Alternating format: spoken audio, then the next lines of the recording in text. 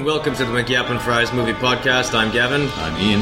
And we are a movie chat show where we talk about all of the things that are going on around Hollywood and the movie industry, and then we finish off with a bunch of reviews. Today I shall be reviewing the Best Picture frontrunner, Argo, directed by Ben Affleck. And I'll be going the other end of the scale with reviews of Arnold Schwarzenegger's The Last Stand and Bruce Willis in A Good Day to Die Hard. It's a shame you didn't see Bullet to the Head. I didn't have time. Then you'd have the trifecta. I thought you might have gone to see that. I wanted to go see it, but I haven't really had a whole lot of time because I've been kind of backed up with a shitload of work because I'm going to be taking a pretty long trip. For those of you who listen to us regularly, all two of you, that would be my wife and your girlfriend. Mm-hmm. My girlfriend doesn't listen that often. Yeah, probably.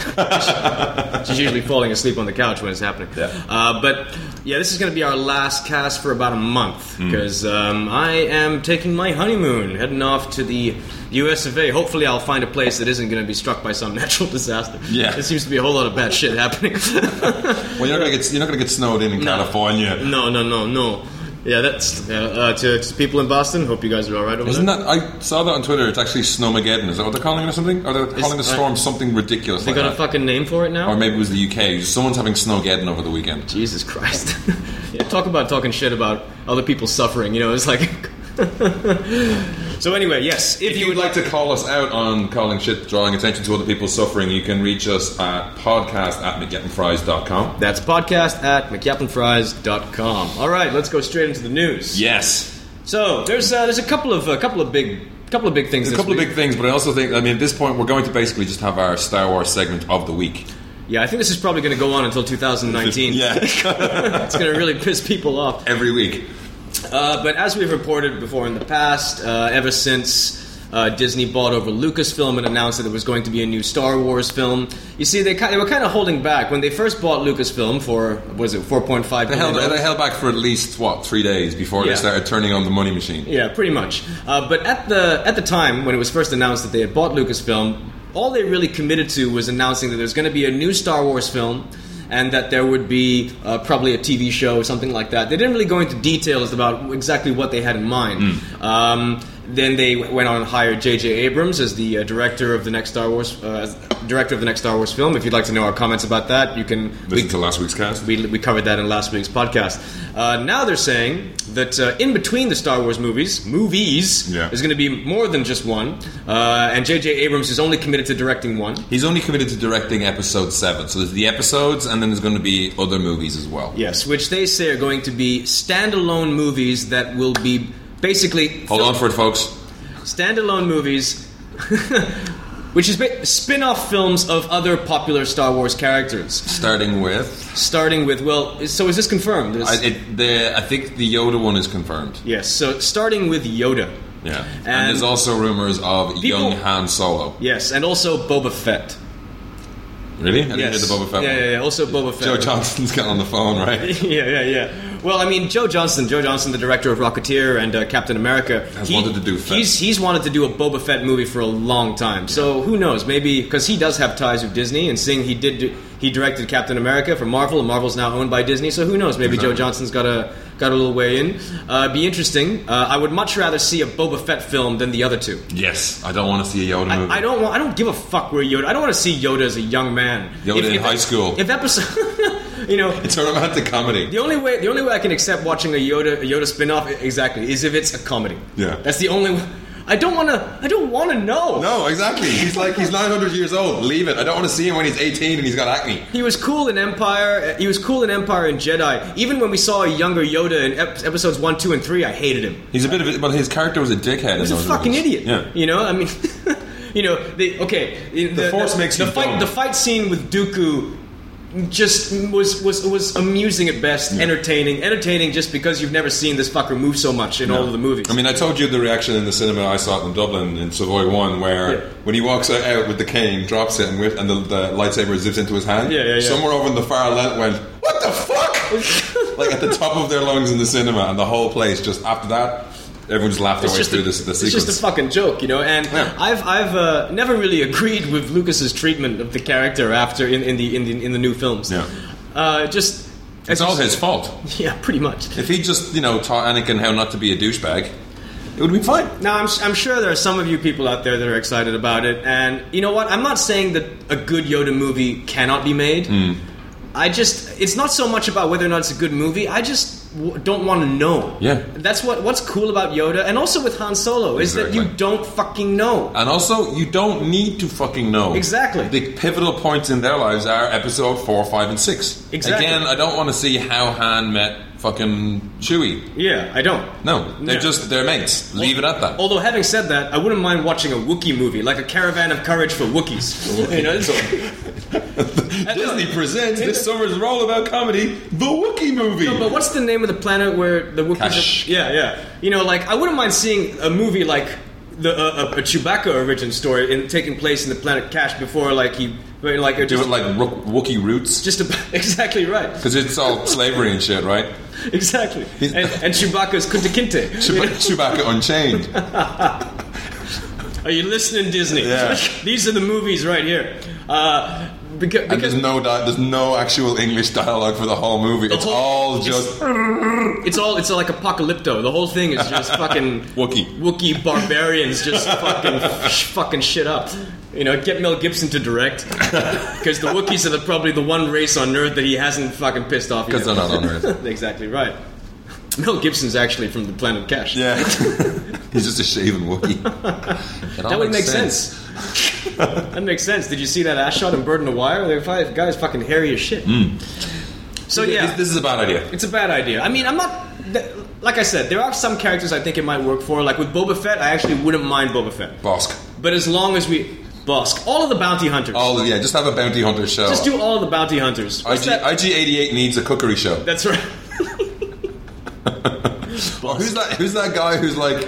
Is it Dengar is the other one who's got like his toy had like a towel hanging off. That's right. I wouldn't mind seeing a Gamorrean guard fucking... Sitcom. Yeah. It's like The Office but with Gamorreans. What about Admiral Akbar? I was trying to think of a joke for that for Twitter, but I couldn't come up with one because it's Admiral Akbar. What are you going to do? I mean, it all just breaks down to it's a trap jokes. Yeah, we can't repel remakes of this magnitude. I don't know. Robot Chicken have done him to death. They have. Again, let Seth Green direct it. Yeah. So I mean, I'm not saying that these movies are going to suck. I'm just saying that you got to really be careful which characters you choose to spin off, because if you fuck it up, you're be very careful which characters you choose to ruin. Yes, exactly right. And you really got to think very carefully about fucking with a character as seminal as Han Solo. Yeah. I mean, Han Solo is only the most popular Star Wars character ever. Yeah. You know, I mean, not counting villains. And we're talking in terms of the good guys. It doesn't get much bigger than Han Solo. Yoda, they've already kind of fucked Yoda up because of the prequels. Don't fuck him up even more. Apparently, Han Solo was supposed to be in... Young 10-year-old Han Solo was supposed to be in the Kash scenes with Chewie in the prequels. And? What happened? Someone said, fuck off, George. Jesus, what are you doing? Yeah. So luckily we dodged the bullet there. But yeah, no, just kid... You don't want to see kid fucking Solo. No, you don't. I mean, nobody wanted to see a fucking kid Boba Fett, but we got the chance to see that. And I'm doing that character forever. Because of George Lucas, we now know that that Boba Fett is Kiwi. It's Kiwi. It's Kiwi, and that really spoils it. Yeah. You know? and his dad was once a warrior. I know. Not anymore, though. So, yeah. If you're gonna do spin-offs, then please just do the bounty hunters. Or something. Just do someone no one cares about. Yeah, bounty hunters. Oh, but there was some talk about Jabba the Hutt as well. There were some rumors about young Jabba. A young Jabba when he was wild and crazy. Yeah. Hanging out with the boys. It's like Swingers, but with huts. Jesus, Jabba, that's so money. Yeah. Nah, fuck that. The other big news. Chuta Solo. Oh, Chewbacca. Oh. Salacious Crumb. Do a movie about Salacious Crumb. I'd see that. His fall from grace, where he went from like high-flying businessman to little guy who sits at Jabba's feet eating scraps. he was my favorite. In many ways, he is my favorite character. I've always felt a certain kinship with Salacious Crumb. How can you not like a character whose name is Salacious Crumb? I think I've said that before. But okay, anyway, so that's it with that's it about some Star Wars news. But also in J.J. Abrams hogging all the toys news. Oh yes, I heard about this. This week's Game Developers Conference, he was up on stage with Gabe Newell doing a talk about storytelling in video gaming. So Gabe Newell is one of the guys who made loads of money off Microsoft, formed Valve, came up with some of the best games of PCs in general. They have like Portal and Portal 2 and Half-Life 2 are awesome storytelling, awesome games. And is Portal awesome? Portal is awesome. It's basically someone explained it to me yesterday, and I just looked at him and go, "Fucking hell, you people have way too much time on your hands." Yeah, well, let me get to that. First of all, they're saying that Bad Robot will try and develop some of Valve's properties in the movies, and likewise, Valve will try and do some of the games for Bad Robot. So that's pretty interesting. But there's, like, Half-Life is. The things with Valve is that, like, they do interesting things. Like for Half-Life, the main character is what they call the silent protagonist, but they do it. He doesn't talk. Your character doesn't talk, so it doesn't take you out of the immersion of you're playing this character. But they write everyone else in an incredibly witty way to make sure that, like, it's like they constantly cut him off as he's about to say something. It's like they make a joke out of it almost. And in Portal 2, it's a puzzle game. So you fire two doorways. I've heard about it. The laws of physics and all that kind of shit. Yeah. But the thing is that in that game, there's just this robot testing you, and it's got a little bit of funny voice to it. It's a bit of humor to it. It's like if you pass this test, you will have cake, and then when you get to the end, it's like, I'm sorry, there is no cake. Right. But as you go through it, you start noticing scribbles on the walls, and it's got a really, really well. It builds the story without telling you anything. Right. And there's a point in that game where if you're following if you do what you're told, you die. And you have to actually think outside the box, and now you're thinking of portals, they call it, and you just you kind of it's like you break the narrative and you find out there's a whole other story going on. It's a very, very clever stuff. That will make a fucking terrible movie, but the Half-Life one would be cool. It's where basically Earth's been invaded by alien dimension fuckers and just head crabs, which are like little aliens, right. All sorts of weird, gross stuff. But it would be very cool to see a Half-Life movie. Okay. So yeah, J.J. Abrams is just a greedy fuck now. Yeah, it's getting a bit ridiculous. Totally. Okay, now moving on to some of the big Marvel announcements. This is just going to be the Disney show from now on, isn't it? Really, pretty much. They are just taking over the world. The first announcement was they were talking about after the Avengers. The one thing that people were very impressed by with the Avengers is most people agree that the Avengers was the first time that they got the Hulk right. Yeah. Although I don't necessarily agree, I really enjoyed Edward Norton's Hulk, and I thought that was a really good film. Yeah. I really, really liked what Mark Ruffalo did with the character as well, but I also really liked what Edward Norton did. Did you hear the thing? I think someone pointed out that when one of the scenes when he's sparring with Tony in the lab, the reflection on the glass is the Hulk. At one point, did you hear that? Is it? And I didn't notice that. Look, someone mentioned it, and I have to go back and I haven't gone back through the scenes and looked at it. But apparently, when he's like bristling a little bit, the reflection isn't him; it's hooked up or something. Oh right. Yeah. I didn't know that. I got to go check that out again. So after the Avengers, there was talk about when is there going to be a new Hulk film because it's been pretty much confirmed that Mark Ruffalo signed on for more movies. Marvel and Mark Ruffalo get along pretty well. 6 now. Yeah, Mark Ruffalo and Marvel get along, whereas Marvel didn't really get along with Edward Norton. Well, Edward Norton doesn't get along with anyone. Not many. Is he married? No. Yeah, he really gets. I was going to say except his wife, but no, he really gets along with no one. What is that? Is that the definition of someone who can get along with people? Well, I just thought if he was married, maybe there was one person he could get along with, but no. No, I guess not. Well, Chris Brown doesn't get along with many people either, but he's still. That's in worms. This dumb bitch still goes back to. Oh god! Violates her own fucking court order to go to court with him for a case, another different case. What the fuck? This is not TMZ. We're not talking about Rihanna and Chris Brown on this show. Don't ever mention TMZ. I fucking hate that shit. Focus, Hulk. Focus. Yes. So for quite a while, there was a lot of sort of umming and ahhing about whether or not there was going to be another Hulk film, and people said maybe, maybe not, and then at one point Marvel even said no, we have no immediate plans to do a new Hulk film. However, now that Kevin Feige has started talking up Marvel's Phase 3, which will involve Edgar Wright's Ant-Man and Doctor Strange. Ant-Man's going to kick it off, they said. Yeah, Ant-Man's going to kick it off. Doctor Strange is also in the works. They're also saying that it's now they're saying that the new Hulk movie will also probably be part of Phase 3 as well. For Phase 2, they're focusing on Iron Man 3, Captain America 2, Thor 2, and Guardians of the Galaxy, and Avengers 2. That's a lot on their slate. It's getting a bit exhausted. Yeah. It's like 2 super team movies? Holy fuck. We have some Guardians of the Galaxy news coming up, but just let me finish off with this Hulk stuff. Yeah. Now, Collider reported that as far as the Hulk movies are concerned, going into Phase 3, that they're going to be focusing on the Planet Hulk arc and World War Hulk. It was actually Latino Review broke this news first. I think really? They got this at the scoop. And for those of you who don't know, Planet Hulk is essentially where a group of Professor X, basically the Professor Hulk. X. No, Reed Richards. But there's 4 of them. There's the Illuminati, they're called. There's Professor X, Reed Richards, Doctor Strange, and Tony Stark. Tony Stark. Decide that the Hulk has been he's too fucking dangerous. Yes. He's fucking shit up everywhere. So they decide they take it upon themselves to find a planet where he can roam free and fuck shit up and basically live out the rest of his days on the Hulk reservation. Yeah, pretty much. But that shit gets fucked up, and instead he lands on this fucking world full of gladiators and all sorts of crazy alien shit. That's right. And he just stays as the Hulk the whole time, decimates them, and basically becomes king of the place. It's like Gladiator, but with Hulk. And it's awesome. It's awesome. I loved it. And they did the animated version. I have the animated version there. Do you have it? Have you seen that? I have the animated version. The animated version, they tweak it a little bit. It's not exactly as it is in the comics. Like in the comics, he does not kick the shit out of Beta Ray Bill. But although I wouldn't mind seeing Hulk beat the shit out of Beta Ray Bill.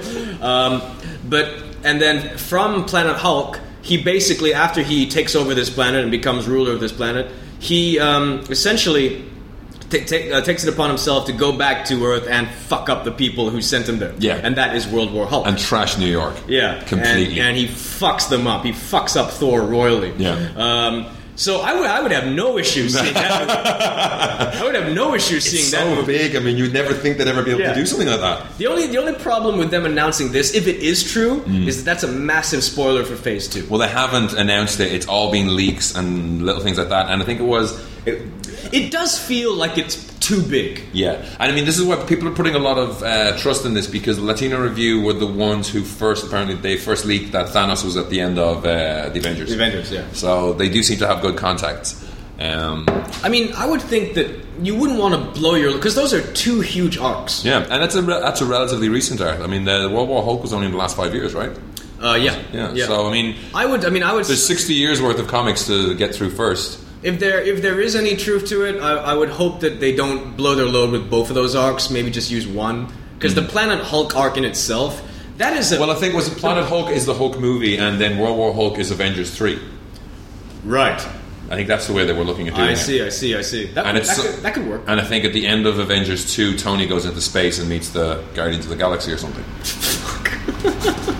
Because that's supposed to be the connecting My tissue. head's going to explode. What is going on? We talked before Tony about Stark. what happened. Tony Stark. It's the dude from Chances Are. What's the fuck? It's Chaplin. It's Back to School. Yeah. It's the guy from fucking Weird Science. Weird Science.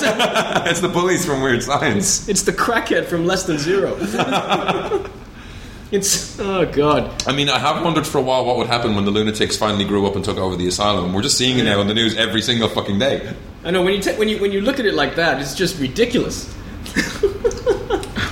So yeah. I mean, this is if they do it like that. If they pull it, Planet Hulk is one of those movies that if pulled off, it could be an Oscar contender. What? If Gladiator can win Best Picture, fucking Planet Hulk can be up.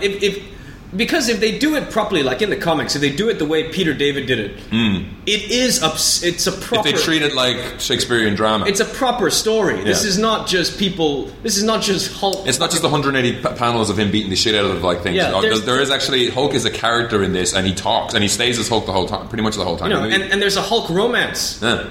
There's I can't even say it without just giggling. Yeah. But if they do it properly, if they really do Planet Hulk properly, it could be amazing. It could be a small masterpiece if they do it properly. Yeah. Just keep Ang Lee the fuck away from Yeah. We don't need Life of Hulk. Ooh. Ooh.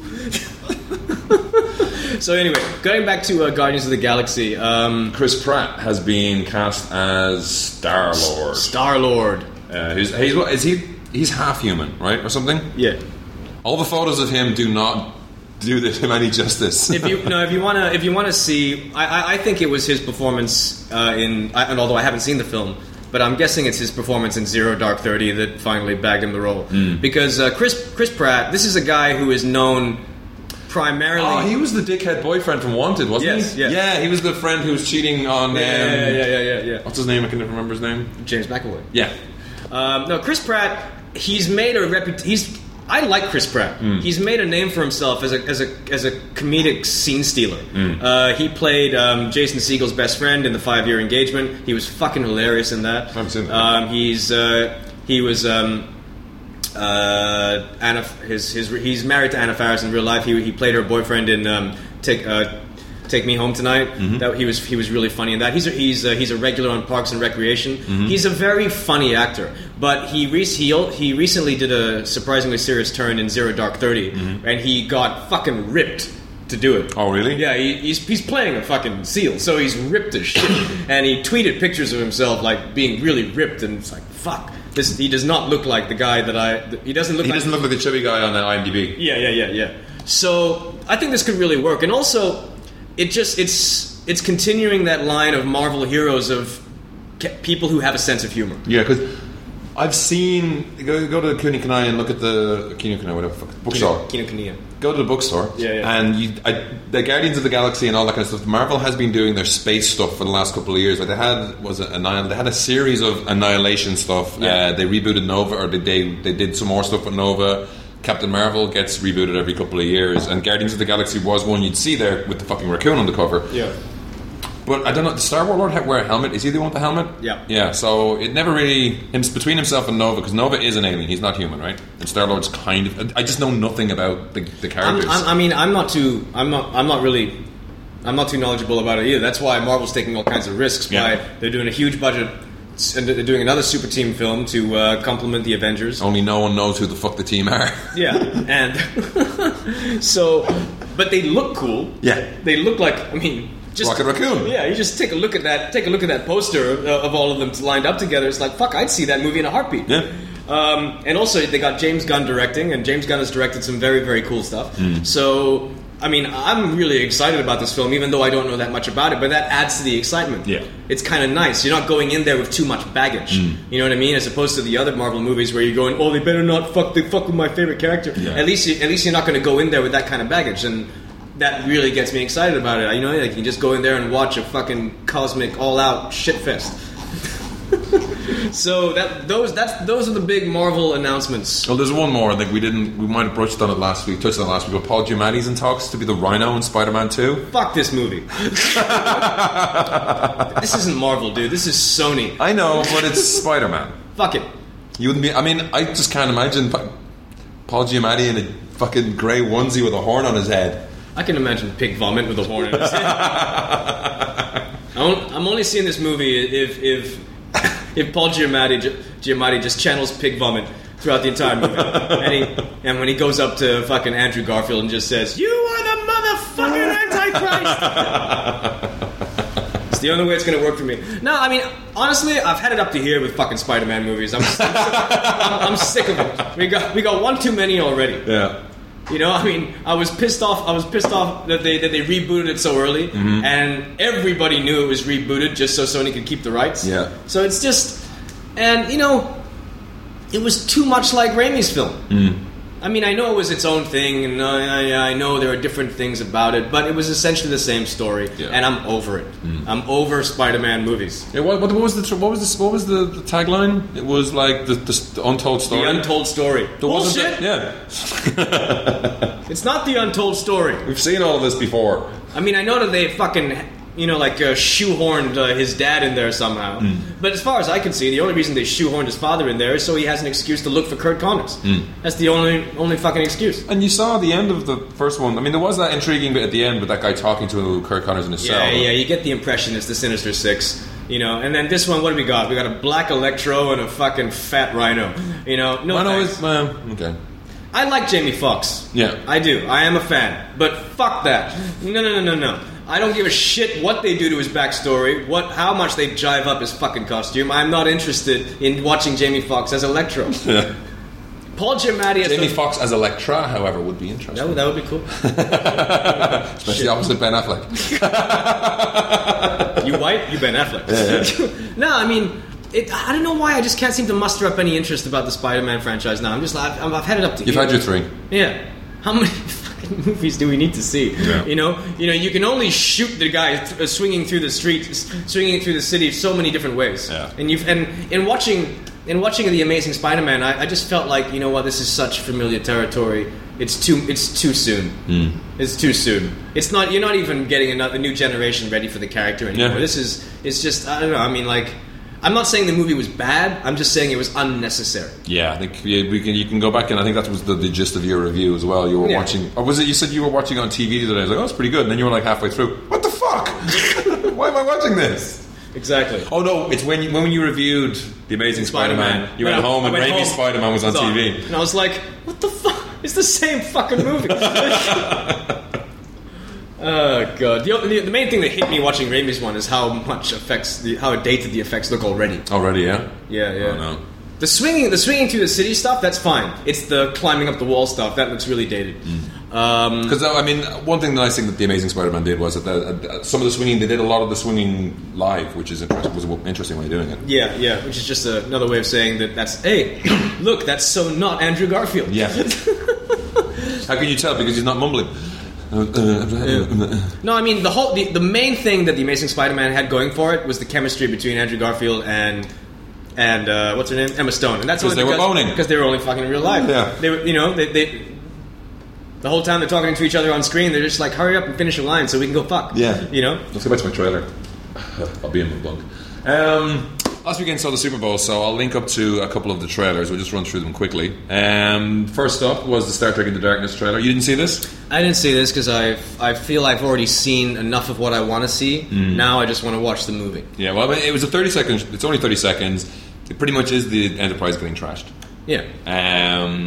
But there is, just again, Benedict Cumberbatch being awesome. There's just a moment in the trailer where he's talking with Chris Pine. And it's like, I think it's something it's the kind of thing, you think your world's safe and all that kind of stuff that happened in the previous trailers. But now it's just him saying, I'm better. And Kirk says, at what? And he says, everything. So it's still playing up whether, he could be genetically better as Khan, or he could be, what's his name? Gary Marshall? No, Gary Marshall's the director. Gary Marshall? What's the character name from the pilot from Where No One's Gone Before? I think it is Gary Marshall. Is it? I can't remember now. But basically, someone who gets like godlike powers and comes back and trashes shit up. So. Although, did you hear that Entertainment Weekly fucked up and said that Benedict Cumberbatch is playing Khan? Really? Yeah. Where did they hear it? I can't remember where I read it, but it was. I don't know whether they fucked up or they got it wrong or whether they got it right and they weren't supposed to say it. But Entertainment Weekly, because they did this big feature on the new Star Trek, and they wrote that Benedict Cumberbatch is playing Khan. Weird. Why did he put him in Star Fleet uniform then? I don't know. This is J.J. Abrams' way of just fucking with people. Could be. And fucking mystery box. Bear that one more fucking time. The other trailer we saw was the Iron Man trailer, so you saw that as well. I saw that. Looks kind of cool. We finally find out what the fuck was going on in, was it San Francisco? They shot all that shit in the bay with people dangling from wires. Yeah. Did you see the pit with Robert Downey Jr. at the beginning? Oh yeah, the extended look. I'll put a link up to this, but it's an extended look. The gag was weak though. It should have been. It's an extended look from Iron Man, not of Iron Man. Yeah. Because the first 30 seconds of this video is just Robert Downey Jr. looking at you. Yeah, it's an extended look. Yeah. Get it? And then when he whips his glasses off, it's like, ba-dum. I thought that was pretty funny. Well, Robert Downey Jr. is very funny. Yeah. And I guess as well they're trying to play up that because the trailer is again kind of darkish. It is. And Kevin Feige and everyone else is coming to say it's not that dark, but they keep putting out trailers to make it look dark. No, I think what it is that they're never going to go Dark Knight dark. No. But they're going to go dark by Marvel standards dark. Yeah. in the sense that characters will be tested, but they will always have their sense of humor and wits about them. And how weird is it? Like we're on the third one now, and they're not really. Like, I mean, they're not going in the demon in a bottle thing. It's great, like that they've got other stories to tell. And we've got an Avengers movie as well. There so often you're like, what the fuck? No, but I think they've made it very clear that they're not going to go. They're not going to go there because it's like it's you don't want to mess around with that shit. I think they're very clear about what they want to do cinematically, what they can tackle in a film, as opposed to what they can tackle over the course of a year or two in comics. Yeah. It's a very different sort of thing. So as much as as much as people like you and I would like to watch The Demon in the Bottle done properly, 8-year-olds don't want to see an alcoholic Tony Stark. That's exactly right. They don't want to go and watch their dad. You know, they can't put drunk Tony Stark on lunchboxes. Middle America just passed out on the floor. Iron Man 7. We've lost the Burger King endorsement, but we have got Johnny Walker. But surprisingly, though, Coors. But yeah, I am very much excited to see Iron Man 3. Yeah. I wasn't a big fan of Iron Man 2, but I'm really excited to see what Shane Black does with this. Yeah. The last trailer then we'll mention was The Lone Ranger, which again there was an extended version of this online. Again, and this is a movie I just can't seem to give a shit about. It looks fun. It looks like the first parts of the Caribbean movie. More so, like this trailer shows a bit more of the humor, and Johnny Depp is fucking mugging it up, but it's funny. It is actually funny, so I am actually looking forward to this now. You are? Yeah. Well, have fun. Yeah. I'll look forward to your review. Fuck you. The Oz the Great and Powerful trailer was a piece of shit. It was just old shit before. But it did want to get us on to James Franco's Odd Jobs, another irregular section we should probably have. James Franco is just a crazy motherfucker. Yeah, he's crazy. He's just doing all kinds of weird shit. Do you know what he's doing now? Which one? Is this the porn? No. Now he's going to be the person who calls out drivers, start your engines at the Daytona 500 NASCAR. Really? Yeah. You know what? I mean, I'll be honest with you. I love James Franco. Yeah. He's so batshit insane. Yeah. That I just. He's not acting in Spring Breakers. That's actually what he looks like when he's not acting. With the cornrows and the gold teeth. I just love this guy's audacity to do everything. Yeah. It's like he doesn't give a fuck. You know what? I'm gonna do an art installation piece. I'm gonna release a book of poetry. Yeah, the way that they. I'm gonna direct movies nobody wants to see. I'm gonna do a documentary about the gay community. I'm gonna present the Oscars that no one wants to see. That's right. And occasionally I'll do a really good performance to get nominated for an Oscar. Yeah. What the fuck is going on here? You know, I want to make a movie about the lost scenes from William Friedkin's Cruising. You know, what lost scenes? Exactly. I want to make a movie with fucking Selena Gomez and Vanessa Hudgens and Ashley Benson and Rachel Corrine in wearing nothing but two pieces. Yeah. You know, I want to dress up like Kevin Federline and shoot guns into the air. The way that the Hollywood Reporter put it, that I love James Franco. He's guest starred at daytime soap. Every time I see James Franco, I hate Anne Hathaway just a little bit more. Why? I don't know. Probably just because they hosted the Oscars together. Yeah, but he wasn't really there. She was the better host. Yeah. But for some reason, I just really like. You cannot not respect this motherfucker. Yeah. Well, this is the Hollywood Reporter put it that he's just having guest starred at the daytime soap opera, hosted the Oscars, penned the monthly column for Playboy, received a degree from nearly half the universities in New York as well. Yeah. And that's another thing. You know, it's like, who is this guy? He's a fucking alien. Yeah. You know? He's Batman. That's it. He's Bruce Wayne. He really is Harry Osborn. Yeah. I just thought that was funny though. I know what you mean. Even I, like, every once in a while when I'll read shit about what he's doing, I'm like, Jesus, this guy's awesome. He's fucking crazy. Yeah. Like a fox. What was next? Did you see Robert De Niro being interviewed on Katie Couric? No. This is really weird because, you know, Robert De Niro is, you know... He's crazy. Yeah, but he's kind of quiet crazy. He's getting senile. Yeah, because there was, for the Silver Linings Playbook himself, Bradley Cooper and Russell... What's his name? David O. Russell. David O. Russell does have...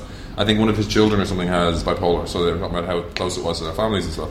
And Katie asked again, how did you feel getting involved with the script that was so close to David O. Russell's, it meant so much to him? And Robert De Niro broke down. He broke down? Yeah, he just kind of said, I know, he started kind of mumbling about, I have a feeling about how David feels, and then he just started crying. Oh, right. Yeah, it was really, really weird. I just watched it there, I'll put a link up to it. It was just like, it's weird to see that from Like Robert De Niro. like weeping or Yeah, he just like. oh right, shit. And he does that thing, which is like, he's done in movies where he waves his finger to like solid. Yeah. Mm-hmm. He starts doing that. It's very odd to watch Robert De Niro. Shit, man, Taxi Driver's getting old. He's getting old, getting emotional and shit. It's like, did you see the trailer for Phil Spector? Oh, that's not Taxi Driver. That's Al Pacino. I know, but it's like people like talk about like legends getting old and just going bug nuts insane. Yeah. It's like Al Pacino now is just like that entire trailer. He's just yelling. Yeah. It's just yelling. And David Mamet's directing, right? And he's getting the camera really close. And it looks like Pacino, at one point, it looks like Pacino's eyeballs are going to pop out of his face. I mean, it looks like the Total Recall Mars scene, with the eyeballs, where Ronnie Cox, where the eyeballs pop out of the end. It actually looked like that. The wigs are amazing in that movie. I saw that trailer. Yeah. I need to put up a link to that as well, actually. That was crazy. It's total. And Helen fucking, what the fuck? It's on HBO, I know, but like, what the hell? Helen Mirren, Al Pacino, TV, what? No, but Al Pacino's been doing a lot of stuff on HBO. Really? You Don't Know Jack, Angels in America. He's been doing a lot of stuff, and they've all been good. HBO original movies are awesome. I mean, you're pretty much guaranteed, at the very least, an above average film. Have you seen You Don't Know Jack? No. You should watch that movie. What's it's that one really about? good. It's about Jack Kevorkian, the Dr. Death. Oh, right. Yeah. With John Goodman and Susan Sarandon. Excellent film. Yeah, but the big afro looks awesome on him. Have you seen that photo? Yeah. It looks great. And also Angels in America. Have you seen that? Yeah, I watched that actually. Yeah, That's just weird. That's the AIDS thing, right? Yeah. With Meryl Streep. No, that was. I love HBO programming. Yeah. It's not TV. It's HBO. Hey, sponsorship welcome. Well, I'll just talk a little bit about this because I find it really funny. Remember a while ago we talked about there was going to be a remake of Annie? Yeah. And that Will Smith was producing and that Jay-Z was doing the score? No, I don't remember that. Yeah. Well, because Will Smith, in addition to being one of the biggest movie stars on the planet, for quite some time now has been shoving his kids down our throat for a while. It started with In Pursuit of Happiness, where he co-starred with his son Jaden. He hooked up his son Jaden with a role in the Day the Earth Stood Still. That was a bad decision. And then he gave... the kid was fucking annoying in that movie. Yeah, he was fucking annoying in that movie. But through Will Smith's production house, which is called Overbrook Entertainment, also did Hancock and a bunch of other movies. When your son is famous in movies, yes, then you can retire. Yes. He also hooked Jaden up with a cool lead role in the remake of The Karate Kid, which wasn't about karate. It's judo. It was kung fu. And so he was going to do the same thing with his daughter Willow, who also has a successful singing career, singing one of the most annoying songs I've ever heard in my entire life. Define successful. Like chart success. And so I think it was last year we reported that Will Smith was doing the exact same thing that he did with Karate Kid for his son. He was doing the same thing for his daughter with Annie, and that Willow Smith was going to headline a remake of Annie, and the score and the music for the film was going to be done by Jay-Z. Jay-Z is also doing the score for The Great Gatsby. Oh, okay. Yeah. And then Willow dropped out of it because I think she passed the right appropriate age necessary to do it. And so now the person that they're looking to replace her is good luck. Is Quiven Shane Wallace. Yeah. Quiven Shane Wallace, the little girl from Beasts of the Southern Wild, which I haven't seen yet, but I really, really want to. It's good. I won't drop in a review of this. I'll watch it on the fly. I keep meaning to do it. That's not right. That's a treated photo. That's her in the Beasts of the Southern Wild. Yeah, I know, but this picture is fucking insane. This looks like The Exorcist or some shit. Yeah, I don't know what they do. Oh, because the cartoon Annie doesn't have eyeballs. Right. I'll put a link up to this, but they basically taken a photo of her from the Beasts of Southern Wild, coloured her hair orange, and removed her eyeballs, which looks like a cool... looks like me usually on a Saturday morning. looks like a cool shot from a completely different film. It is. It's like, I Talk to Chickens. Yeah, no, she has this thing in the Beasts of Southern Wild of picking up animals and listening to their heartbeats. That's a weird movie, and I was thinking of reviewing it today, but I won't. I'll review it again later because I need to think about it more. It is a very odd movie. It's not... I don't know. Well, it is pretty much this year's the little independent movie that could. Yeah. It's made a decent amount of money. It's nominated for Best Picture and Best Director. Is she nominated for Best Actress? Yes, right? she is. Yeah. So she's, what age is she? She was 7 or something like that when she was cast, and she was supposed to play an 8-year-old. She lied about it. It's crazy. Shit. I mean, it's a very it looks like you're just basically peeking in on these fucking water rednecks.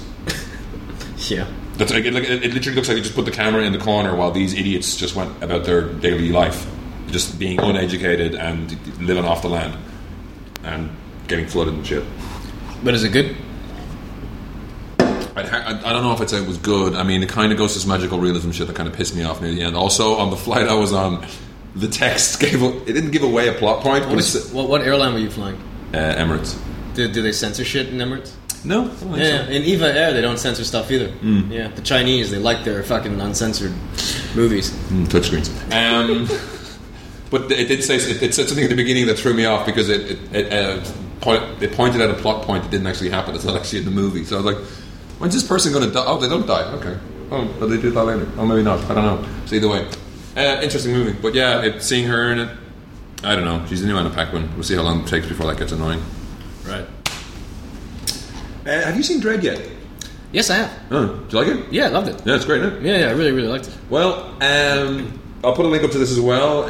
Who is it called? The props guys. The prop store. Hollywood yes. Prop Store are having an auction from Dread. Oh, right. So for the princely sum of 1,505 British pounds, you can have a Lawmaster bike. What is that? Is that like That is the original Hero Lawmaster. Oh, hang on, wait. I think that's the current bid. That's not the final price. And there's 3 days left to go. So if you want to get in there with that, I mean, everyone's probably upping it by one to the last minute where it starts going up by like huge increments. But they have the full original. They have the Dread. But I don't want the Dread costume from the movie. I want the Dread costume from that other Planet Replicas. Planet Replicas. Yeah, I know. Same here. Actually, not as much as I want that personalized judge badge. Yes. I want a Judge Yap badge. Because the bitches love that shit. But I'll put up the link to this. So if you have money to burn and you really like that film, you can buy, people's ID card. The belt does look cool. There's a Justice Department men's leather belt. It's £260 at the moment. And it's just the belt with the logo on it. But they just have all sorts of bits and pieces from there. Sweet. Yeah, it looks pretty cool. No, I thought it was a really good film. I was upset that it didn't do better business. Yeah, I'm never. Although it has been doing well on DVD. Yeah, well, word of mouth for it was fantastic. So I mean, hopefully make enough money to do. Well, what? The second one will be Song of the Surfer, and then the third one will be The Dark Judges. Probably, yeah. Well, the Song of the Surfer would be hard. I mean, it's not a Dread story. Just do The Dark Judges. Come on. That'd be fucking awesome. Yeah. And some other trailers. Did you see the trailer for Space Captain Harlock? No, I did not. Did you ever hear this kids show? Years ago? It's an old anime with like massive. It's one of those ones that popularized the whole massive hair and crazy thin people set in space. But there's a CGI trailer for this that looks kind of badass. Like the characters look like they're drawn in an exaggerated cartoon style, but it's got spaceships with giant skull and crossbones flying through space, blowing the shit out of everything. It looks really badass. This one completely passed by me. Yeah. It just kind of leaked out there a while ago. Had you heard about it before? I'd heard of Space Captain. I remember seeing it. There was Space Captain Harlock and Blackjack. I remember two things. I remember Captain Simeons. And Space Monkeys. Yeah. It's older than that. It's like 70s, I think. This Captain Harlock. But he's a pirate. I mean, there's that. And did you ever hear Blackjack as well? Was another one where it's like he's a surgeon.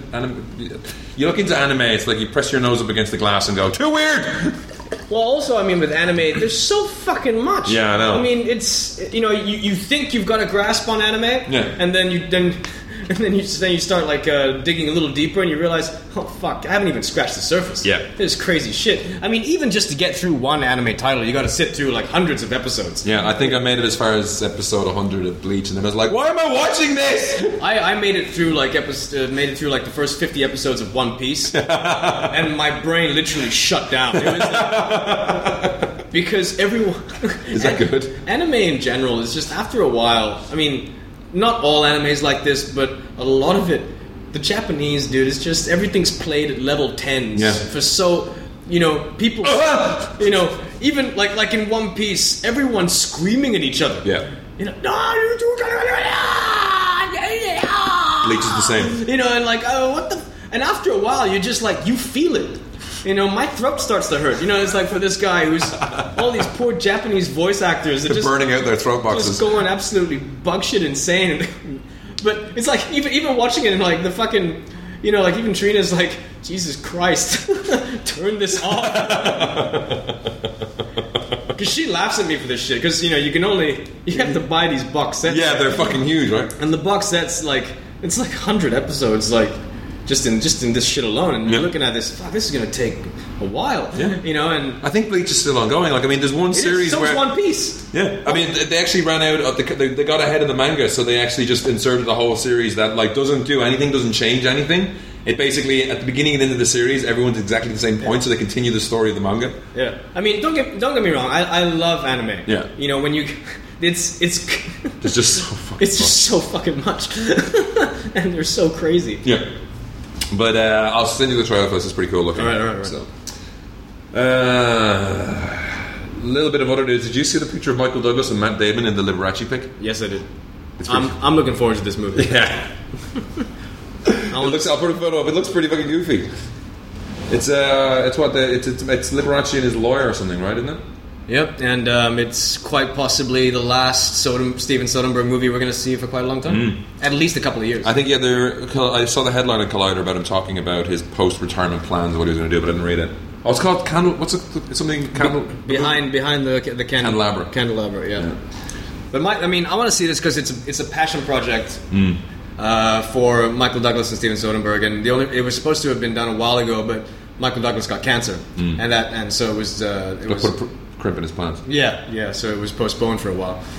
So I know that it's a role that he's wanted to play for a long time, and apparently he hits it out the park.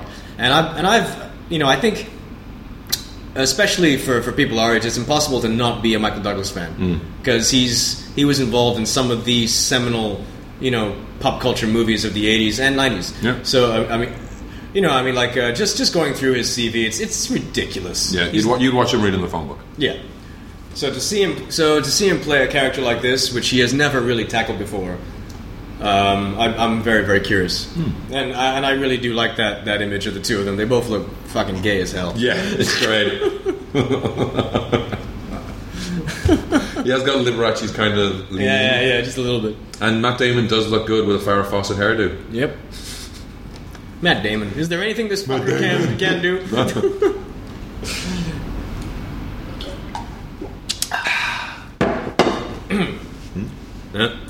Okay, then finishing off our news then. Did you see the trailer for Byzantium? I think this is a while ago. This is the new Neil Jordan vampire movie with Saoirse Ronan. I'll say it so you don't have Saoirse, I know how to say her name. Okay. Yeah, Saoirse. And this has got Gemma Atherton as her mom. Yeah. Vampire mom. No, I didn't see it. It looks kind of cool. It's very stylish. It is Neil Jordan, right? Yeah, Neil Jordan's doing it. I was watching it going, where's Stephen Ray? He'll pop up somewhere. He's not, I actually had a look. He's not in the credits. He'll pop up somewhere.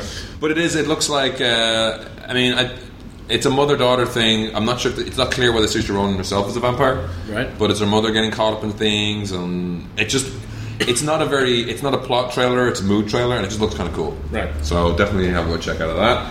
And finally, accordingly to Vulture, Kenneth Branagh is in talks to direct Cinderella. Don't do it. Don't do it. Don't do it. Why not? I don't know. It just this sounds like a bad idea. And they want to get Kate Blanchett as the wicked stepmother. That's a good idea, but nah, don't do it. Let someone else fuck this movie up. Dude, if this movie doesn't do well, and you could say this about most movies that Kenneth Branagh directs, if Jack Ryan doesn't do well, they're going to blame him. If Thor doesn't do well, they're going to blame him. We could have had this conversation a lot. I know, but Thor did well. Yes, and I thought that I thought that moving to Jack Ryan was an interesting choice. Because it's another potential franchise, and if that goes, it's already a franchise. Yeah, I know.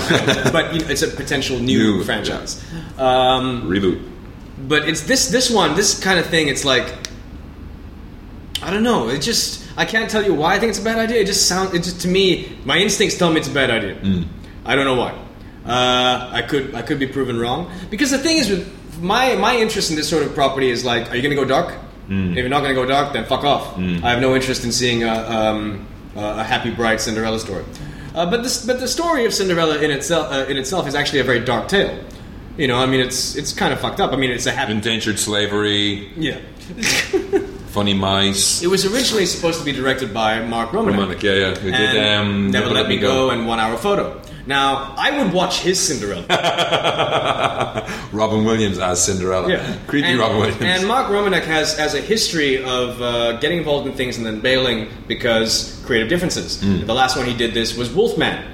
Oh. He was supposed to direct Wolfman, and then he bailed because they weren't happy with his. They didn't like where he was taking it. Yeah. And then Joe Johnston took over, and even Joe Johnston in later interviews basically said, "Man, dude, just shoot from the hip. I didn't know what the fuck I was doing. I was brought in halfway through." So if it's a The similar movie sucked balls. if it's a similar situation, then because my whole thing is like whenever I hear, "You're taking over from who? Mark Romanek." Yeah. You're jumping on a sinking ship there, Have a buddy. look at that poison chalice. You know what I mean? So, and I think that Branagh's on a bit of a roll right now. It'll be a shame if he fucks it up by jumping on a ship that someone else had already started rowing and fucked it up. Yeah. There you go. There you go. Well, we'll see. How he's in talks anyway. I mean, at least with Jack Ryan, that movie was in development hell for a while, but that was more to do with the script. There was no director attached. So that's a slightly different story. And no actor for the villain, so they got a twofer. Yeah. But they originally approached him about playing the villain first. Was it? I thought it was the director first. No, they approached him about playing the villain first. He was he was in talks with them to play the villain, and then after that he was. They started talking to him about other things, and then after a while he's like, "Well, do you want to direct it?" But that again doesn't say that. It doesn't say good things about the studio heads. Who are like, "You're here. You're in the room. Do you want to do it?" No, I mean because like he was just talking to them about the villain, giving ideas and shit, and they were like, "Oh, that's great. Oh, you just directed you just directed Thor. Didn't that movie do phenomenally well?" Yeah. Why are we wasting all this? Clueless studio executive. Oh, that Kenneth Branagh. Oh yeah. I was listening to the commentary of his remake of Sleuth, and he was talking about how he actually he went up to meet with David Lynch to audition for the Kyle MacLachlan role in Dune. Oh wow. Yeah. Wow. And he said that would have been very different. And he said that David Lynch, in a very, very smart decision, did not cast me, but he was very generous with his time and talked a lot about filmmaking, and I was very grateful just to meet him. I was like, oh, cool. That's why he's Sir Kenneth Branagh. Is he? No, he's not. He is. He's officially Sir Kenneth Branagh. Take that, Sir Ben Kingsley. Who insists on being called Sir Ben Kingsley? What a cunt! You know, Kenny won't stand for that. Kenny doesn't take shit from no one. Ken, darling. That was just his career in the 90s. Darling, everything. Darling. Lovey. Yeah. If you would like to get in contact with us and fill this gaping hole in the middle of our podcast, you can reach us at podcast@mcgapandfries.com. That's podcast@mcgapandfries.com. And on that, we shall move on to reviews. Exactly. Why don't you start with The Last Stand? I'll start with The Last Stand because it's the one I saw first. So The Last Stand is Arnold Schwarzenegger's return to the screen after being governor of California for 8 years. For 8 years, yeah. Yep. So The Last Stand, I don't know, did you think this was billed as an Arnie movie or as an ensemble piece, first of all? Before I get into it was billed as an Arnie movie. Yeah, because it's not an Arnie movie, it's an ensemble piece. Oh, right. Yeah.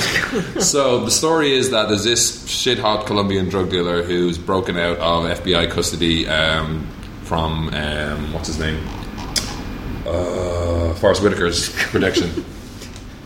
Very memorable film. Yeah. And his plan is he's got to get across the Mexico border, and his plan is to get a Corvette Z01, which basically has a starring role in the movie, right, and just drive like a fucking maniac to the border. While the FBI and everybody's going to the border checkpoints, there's a sleepy little town where you-know-who is the sheriff, ably assisted by Jamie Alexander, who's Sif and Thor, and a couple of other people, and Louise Guzman as well. And basically, it's their sleepy town sheriffs, and basically they're the only thing standing between this guy and the border. Yeah, and so hence they got to make The Last Stand. Exactly. Now that was the pitch of the trailers and stuff like that. But there's a lot. This is actually just a decent little crime drama. Like, I mean, there's actually the build up to get to that point takes most of the movie. All right. You know, the beginning you do get to spend a bit of time with Louise Guzman, and there's another sheriff's guy. I can't remember his name. Just fucking around because it's a quiet weekend.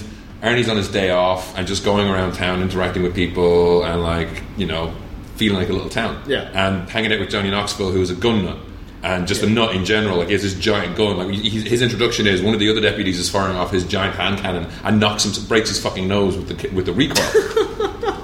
That's pretty funny. Yeah. And Johnny Knoxville's like, only I can handle the kick off old Betty.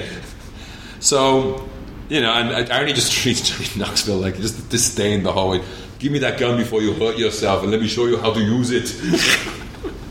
So it just builds up slowly, and there's also Peter Stormare is the advance party for this drug dealer guy, and it's more through his team that you kind of get the interaction with the cops, because they actually what's his name? The guy from Repo Man, and he's the security guard in Harry Dean Stanton. Harry Dean Stanton pops up for a little bit, Right. and it's actually Peter Stormare is interacting. Harry Dean Stanton is just, he's just getting popping up there every so often. He just elevates every little film that he's in. Like the Avengers, he made that movie. Yeah. But it's just through the interactions with that group. They're, they know something's going on in the desert, and it slowly builds that they figure out what's going on. And as they do that, all the characters get a good crack at the whip. Does lead up to The Last Stand, having Johnny Knoxville. He has a permit for all these guns because technically he's a war museum. Right. Technically, it's only open on Thursdays between 12 and 1. And basically, he's the only one there with a big enough arsenal to handle these guys, and so Arnold, exactly. It's like he's got the machine gun. It's like, well, technically, legally can't fire this, but I do have and some so pieces. Arnold deputizes him, and then he fights along with him. We're not spoiling anything. All of this is in the trailer. There's a few more people deputized as well. Louis Guzman. He's great. Is the Conan sword bit in there? The what? The Conan sword bit? No. Oh, so that was just the trailer? Oh, actually, yes. Look, what's his name? Louis Guzman plays with the sword. And yeah, that's in it. Yeah, I didn't see that in the trailer actually. And Johnny Knoxville looks hilarious running around in body armor and a conquistador's helmet. Right. Is he annoying in this film? No, I actually enjoyed it. His performance was kind of crazy, and he gets some nice pathosy kind of moments as well. Right. The gunfight scenes are great. Peter Stormare gets to chew on the scenery. I was a bit let down at the end because the whole point is these guys are building something to get across a chasm, and the end fight, it is satisfying in a way that they do play into the fact that this is a much younger man fighting a much older man who's also shaped like a fridge. Yeah. In that he's using wrestling moves, and the guy might have Arnie in a headlock with his feet from the ground, and Arnie will just pick him up. Which is and then just drop him on the floor. Some of that. So there's a lot of Arnold's kind of. It's nice to see that kind of actually put that thought into it. And I hear there's also a few cool kills. Yeah, there's a lot of good kills in this, and there's a lot of humorous kills as well. It's a fun movie. The problem with the fight scene at the end is after being so real throughout. Oh, there's a great car chase scene with two high performance cars in a cornfield. Yeah, where they can't fucking see each other. Yeah, it's almost like submarine, and they can't hear each other over the massive growling of their engines. Right. But that last scene on that bridge is on a bridge in a studio with a fucking wraparound CG. Right. And you can tell. You can tell. And I mean, the shots on the bridge, the fire is great, but shoot it on a real fucking bridge, that really annoyed me. Just really niggled at me. Because the rest of the movie is so... Even the vehicular... Oh, I forgot to mention the Fast and the Furious 6 trailer. The vehicular warfare scenes. Never mind. Yeah. Even the car crashes, all that kind of stuff, everything's done really real. So kind of just that annoyed me at the end of it. But one thing I noticed about the trailers is that there seems to be a lot of jokes about Arnold's age. Is that overdone? No. And I mean, as I said, it's an ensemble piece. Like, he is the cop who used to be in the drugs, group in LA, the drugs cops in LA, is whatever like that. But that scene where he goes through the diner is in it. But after that, there's not that much else to him. Right. And how is Arnold? He's good. I mean, I don't know where an Austrian named Ray Owens gets to be the sheriff of this town near Mexico, but he's pretty solid. But it's not like he's not carrying the film because it's not like he has to. Yeah. Everyone else gets nice bits to do and nice little arcs and everything else, and you actually. Louis Guzman's involved in the gunfights, and they all get involved in the gunfights. There's only the five of them. There's this other guy in the prison who's Gabriel. No, it's not Gabriel Cortez. It's Mike Figueroa. No, that's not Mike Figueroa. There's another character anyway who's he's kind of he's a war vet who helps them out a bit. Right. But yeah, it's just good to see good old fashioned shootout in the town. So is it good to see Arnold back? Yeah, I enjoyed it actually. Did it deserve the bomb? No, I don't think it did. But I mean, the thing is, it is a solid B-movie action movie. You know what I mean? It's not Terminator. It's not even Last Action Hero. It is a story about a town and the people in it. All right, cool. No, I'm actually. I mean, I've been looking forward to it for a while. I didn't manage to catch it, but I'm definitely looking forward to it. I recommend going to see it. Just he's old. Yeah, but expect more of a kind of an ensemble. Yeah, an ensemble piece. Okay. And it should be good. All right. I finally got to see Argo. Which looks like it's probably going to win Best Picture because it's Affleck's getting all the awards. This is crazy. I mean, this hasn't happened in a long time where a director has been snubbed by the Academy but has won everything else.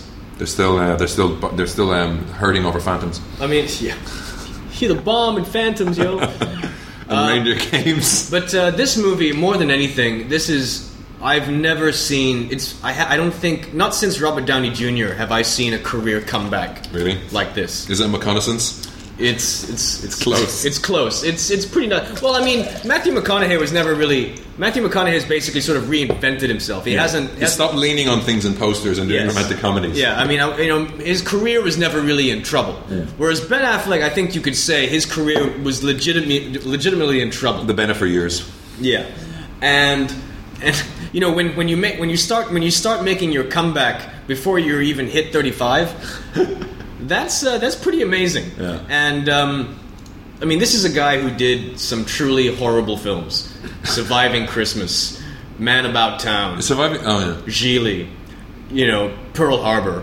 He did one crap film after another. Yeah. And all the time you're watching him in interviews and thinking to yourself, this guy comes across really fucking intelligent. Yeah. What's going on?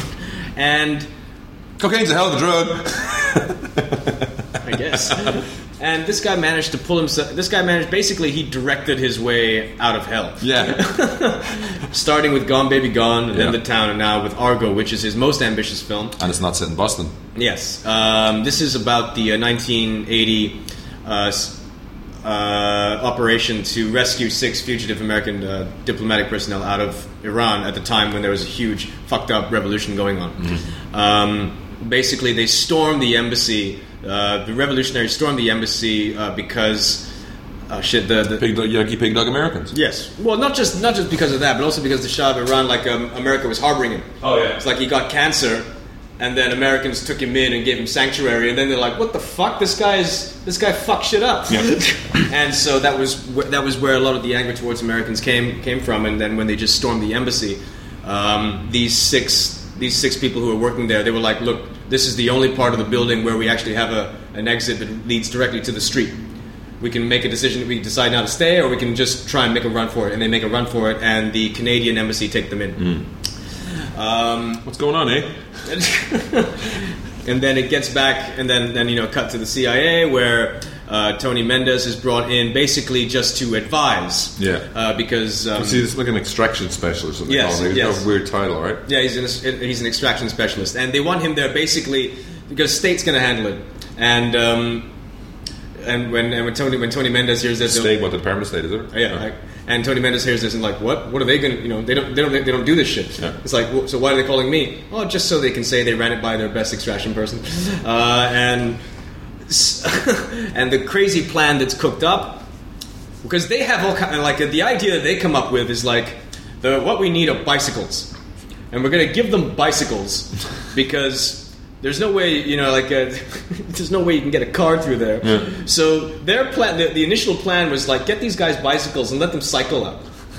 Give them maps and let them cycle out. And pack them a nice lunch. Yeah, and that line is in the trailer, and that's where, and then Tony Mendez says, or you can just, give them training wheels and meet them at the border with Gatorade. All these lines are in the trailer. Yeah. And then that's when Tony Mendez explains, like, look, I've done this before. You're going to need a lot more. And these people need identities and all that kind of shit. And so the initial sort of suggestions that have popped up is like, well, what if they're teachers? So they can be a teacher for the international school. And like Tony Mendez is like, that's a great idea, but that school's been closed for months. Yeah. And then they're just trying to come up with potential identities for these people to have. And Tony Mendez is an absentee father, and there's this whole subplot where he's on the phone with his son, and then the son's like, what are you watching? Oh, Battle for the Planet of the Apes. And as he's watching it, and he's looking at the Planet of the Apes, and he's looking at the landscape of Planet of the Apes, and then, ding, It just so happens that he's good friends with John Chambers, the guy who did the makeup for Planet of the Apes. And we find out through the movie that he's worked with the CIA quite a bit before in the past, helping them out with prosthetics and all that kind of shit. And then so he contacts John Chambers, played by John Goodman. And that's when they have the ideas, like we go in there as a film crew, we get them out that way. Yeah. And so that's when Ben Affleck goes to Hollywood, talks to John Goodman, and John Goodman is like, you cannot just simply no movie that doesn't exist gets greenlit. There are certain steps you got to go through. There are certain steps you got to go through. It's like you need a script, you need a director, you need a producer, and that's where Alan Arkin gets involved in it. And they cook up this crazy ass plan. Yeah. To get these guys out, and this is based on a true story. It actually happened. It's crazy. Now, I'm not going to talk too much about the story. I mean, I think that's enough. And also, this movie has gotten so much press that I don't really need to talk about the story. You know what this movie's about. Who's Scoot McNairy? Scoot McNairy. He's the lead from Monsters. Oh, right. Yeah. How's it going, Scoot? He's good in this. Yeah. Actually, I mean... The cast is across the way. The cast across the board, acting is awesome. Excellent. Ben Affleck, in many ways, Ben Affleck has the most unshowy role. Because and I remember watching an interview with Ben Affleck where he was saying, like, I got to hang out with Tony Mendez, and I was really looking forward to meeting this guy. I was thinking, oh, what kind of tics can I pick up? And Tony Mendez is the most unassuming. You know, he just blends in. That's his job, is to just blend in. And Ben Affleck was like saying, like, I was initially kind of disappointed. Yeah. Because, like, fuck, I got nothing. He's giving me nothing here. And that's exactly how Ben Affleck plays it. He plays it like you're not supposed to notice this guy. Just some dude. Yeah. And it's kind of admirable. It's a very unshowy performance. Everyone else gets to chew the scenery pretty much except him. Cool. So it's a very generous performance in that regard. The dialogue is awesome. The script by Chris Terrio, really, really good stuff. There's some real fucking zingers. Alan Arkin gets all the best lines. Excellent. Alan Arkin and Bryan Cranston get all the best lines. My favorite line actually belongs to Bryan Cranston, is because when the Hollywood option becomes really their best idea, the line from the trailer, "This is the best bad idea we have, sir, by far," when they go in to talk to those two guys, which is Bob Gunton and Philip Baker Hall. I mean, this movie is just wall to wall with character actors you love. Excellent.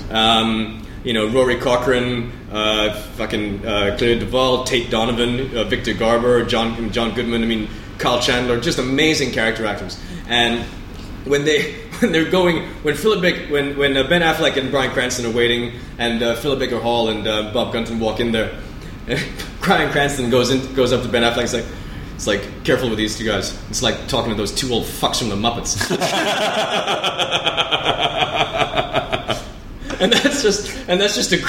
It's a great line. Yeah. It's a great fucking line. Bryan Cranston's in everything these days. I know. And just like Alan Arkin, when they're going through scripts, when they're trying to decide what the movie's going to be, and like John Goodman's like, what about this? Alan Arkin looks at it. It's a Western.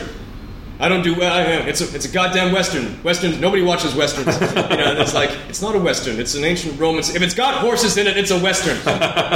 It's like this movie doesn't even exist. It's what do we give a shit? It's a fake movie. Look, if I'm going to produce a fake movie, it's going to be a fake hit. So there's a lot of these lines in there that's very, very funny. Cool. There's this interesting balancing act of, because the first act of the film is the storming of the embassy and the escape and the plan. The second act of the film is the Hollywood section, and the third act is executing the plan. And so Ben Affleck deserves commendation for balancing all of that. It never feels forced. But one thing that struck me about it that I really liked, and kind of like thinking back to Gone Baby Gone and The Town, is that what I really like about Ben Affleck as a director is that he's smart enough to let the story tell itself. He doesn't try to be clever with, how some directors, like, Tim Burton, are a lot more preoccupied with making sure they directed it. And sometimes that gets in the way of the storytelling. And we got more white face paint and some more black and white stripy socks. Yeah, exactly. Whereas, and so in many ways, like, Ben Affleck is a very unshowy director. His main thing from the 3 films he's directed, from what I can tell, is that his main prerogative is like, just make sure it's real. Just make sure it's realistic, and that we try and make it as real as possible. And the best Boston accents money can buy. Yes. Is there anyone with a Boston accent in this one? No. Whereas, and just going through like the 3 films he's directed is like, it just kind of dawned on me, is like, he's a very there's no flash. There's no like he's very unflashy, very unshowy. He knows he's got a good script. And he has enough faith in the script and the story to carry it. Yeah, and that's something that's kind of admirable these days, because nowadays a lot of directors are so hell bent on making you know, like, oh, by the way, I directed this. Whereas this one, it's like you can see how much he loves the script. You can see how in love he is with his cast, and he lets that carry the thing through. When you watch Argo, it's not workmanlike. It is very competent filmmaking. Yeah.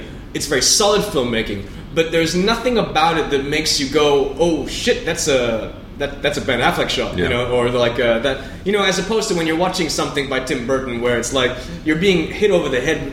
The minute the Warner Brothers sign pops up, you're like, "Fuck, it's a Tim Burton." And the Danny Elfman theme kicks in. Yeah, you know, and same thing even with Scorsese a little bit is like, but then again, Scorsese's earned it. Yeah. You know, but if you go back and watch Scorsese's old stuff, he too had a very similar style. It's like just make it real, make it gritty.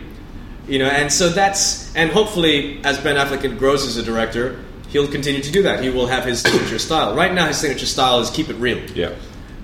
You know, and he doesn't try to be clever with shit because he realizes the script is already clever. And that's something that I found quite admirable about the film. Cool. Best movie? Best film? You know, I haven't seen all of the best movie. It's sure as fuck better than Les Mis. Is it better than Zero Dark 30 or better than Lincoln? I don't know. I haven't seen those movies. Yeah. But regardless of whether it wins Best Picture or not, Ben Affleck deserves all of the kudos he's getting for just pulling himself out of the gutter the way that he has. Yeah. So I really enjoyed the film. It's, you know, even though you know they escape, I'm still biting my nails at the end of the film. Yeah. You know, it's like, hurry up! I have heard that the ending of the movie divulges, like, there's some things in there that break away from the real story, but the more unbelievable parts are the real bits. Yes, yes. No, like there's, I mean, you know, I'm not giving this away. It's in the trailer. It's like where they realize that they've let these people get on the plane and they are chasing the plane. Oh, really? That didn't happen. Oh, okay. You know, but then again, it's not like it works. Yeah. Within the context of the film, it works. It would be kind of it would almost like from a movie going point of view, anticlimactic. It would almost be off. it would almost be anticlimactic if they didn't have that. So I got no issues. You need a little bit of someone running after them going, "Hey!" Exactly. Yeah. Cool. Yeah, good stuff. Moving on to my final review for this week. John McClane is back in A Good Day to Die Hard. So yeah, this would have been great if we'd seen both of them. We could do all the Planet Hollywood movies. But so Good Day to Die Hard. In it, Bruce Willis is back. So is Mary Elizabeth Winsome. She drops him off at the airport. Winsome. Well, she is Winsome. Having only actually watched Die Hard 4.0 this week as a lead up to watching Good Day to Die Hard. I actually didn't mind Die Hard 4.0. Yeah, I don't know why I didn't watch it for all those years. I really don't know why. I just had a thing against it, and I thought it was a fun action film. Yeah. And at the time when it came out, it was the kind of action film you hadn't seen in a while. You know, and it has a big feel to it, which I'll get to the problem with Good Day to Die Hard. But first of all, the plot. So John finds out where his son is. So the son, I think, was in Die Hard 2, right, when they break into the house, but they don't really mention him in any other ones. Die Hard 1. Yeah. With what's his name? Peck from Ghostbusters. Peck. I'll always be Peck. Yeah. So essentially, he finds out his son is in Russia on a murder charge, and so he flies over to kind of do what? Who knows? We get a very quick, unfunny scene with a taxi driver, and then all hell breaks loose at the courthouse. So his son is prisoners also with this political prisoner Kamarov, and I have seen some synopses which give away what the point is. It's like he's not, his son isn't, a criminal. There is something going on behind it, right? But it gets Bruce Willis gets McClane involved in that plotline in a really shitty way. Like looking back at 4 and the other movies, it's organic the way it happens. The first one, he's just there. The second one is like, how unlucky can you be? The third one, it's Simon's going for him in particular. Yeah. The fourth one, he's just picking up the kid. Yeah. In this one, he meets his son, and they just scream at each other. He's like, "What? McClane?" Like his son calls him McClane, and he's, "John!" And they just scream at each other for a bit, and then the son drives off, the son drives off, McClane jacks a car and goes after him. And then we have a long car chase where you don't know what the fuck's going on, and who's involved, and why this is happening. Right. And the bad guys are driving a mobile fortress that Bruce takes down with a jeep. After we've just spent 10 minutes seeing this mobile fortress destroy everything in its path in Russia. Yeah. It's just that it is the plot goes on from there. It has the usual tropes of it looks like it's the bad guys are after one thing, but they're actually after another. That seems to be the biggest trope in the Die Hard movies. There's always the terrorists, but they're not actually terrorists, they're just robbers or whatever. Yeah. That's always the kind of thing in the background. Yeah. At the end of the day, they're just common thieves. Common thieves. Yeah. Common crook. Thief. You're just a common thief. Yeah. I'm an exceptional thief. Exceptional thief. And Since I'm moving up to kidnapping, I think you should be a little bit more polite. And looking at 4 again, and thinking back to the other ones as well, one thing that gets you is that the bad guys aren't very good in this. Looking at 4, even the henchmen, Len Wiseman, I was listening to Kevin Smith puts me to sleep on podcasts, and he was talking about being in Die Hard 4 and having so much fun with Bruce Willis on that, and Len Wiseman was run ragged by Bruce on that, apparently. Okay. And then, Kevin Smith's talked a lot about what happened on Cop Out, where Bruce would just turn up and say, how about we do this scene where I don't do any dialogue? And that kind of coloured what I was saying, because there's no quips in this movie. There's no quips? No, there's no real quips. It's not that. There's no laughs. Like, I mean, the laughs in a Die Hard movie are usually like you're laughing at the situation John's in, but he does say a few little things. They get the yippee-ki-yay line in there, but it's like, The bad guys are completely useless. Even in 4, there's the parkour guy. There's the guy in the server room who sits there the whole fucking time with the beard. Yeah. But like, he's got a look. Yeah. In the first one, even established that with Carl and his brother. You can tell who these people are. Yeah. At the end of this movie, they actually go the video game route with guys in ski masks.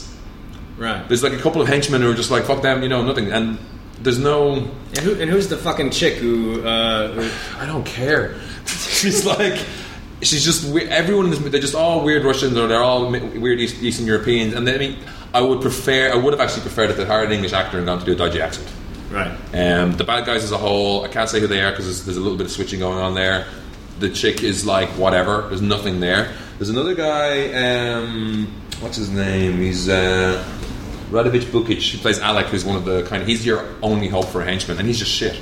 Like, there's a bit where he's dancing and joking with the two of them, and with McClane and his son, and nothing happens. He makes some quips in the car chase I was talking about earlier, where they just don't make sense from an English perspective. In English, right? They're just terrible. The interaction between the two McClanes is okay, but again, there's no sparkle there. There's no witty banter. For most of it, they're just screaming each other's names at each other, and then once they stop doing that, they start screaming questions at each other that don't get answered. Like, the son just ignores his dad for most of it at the beginning.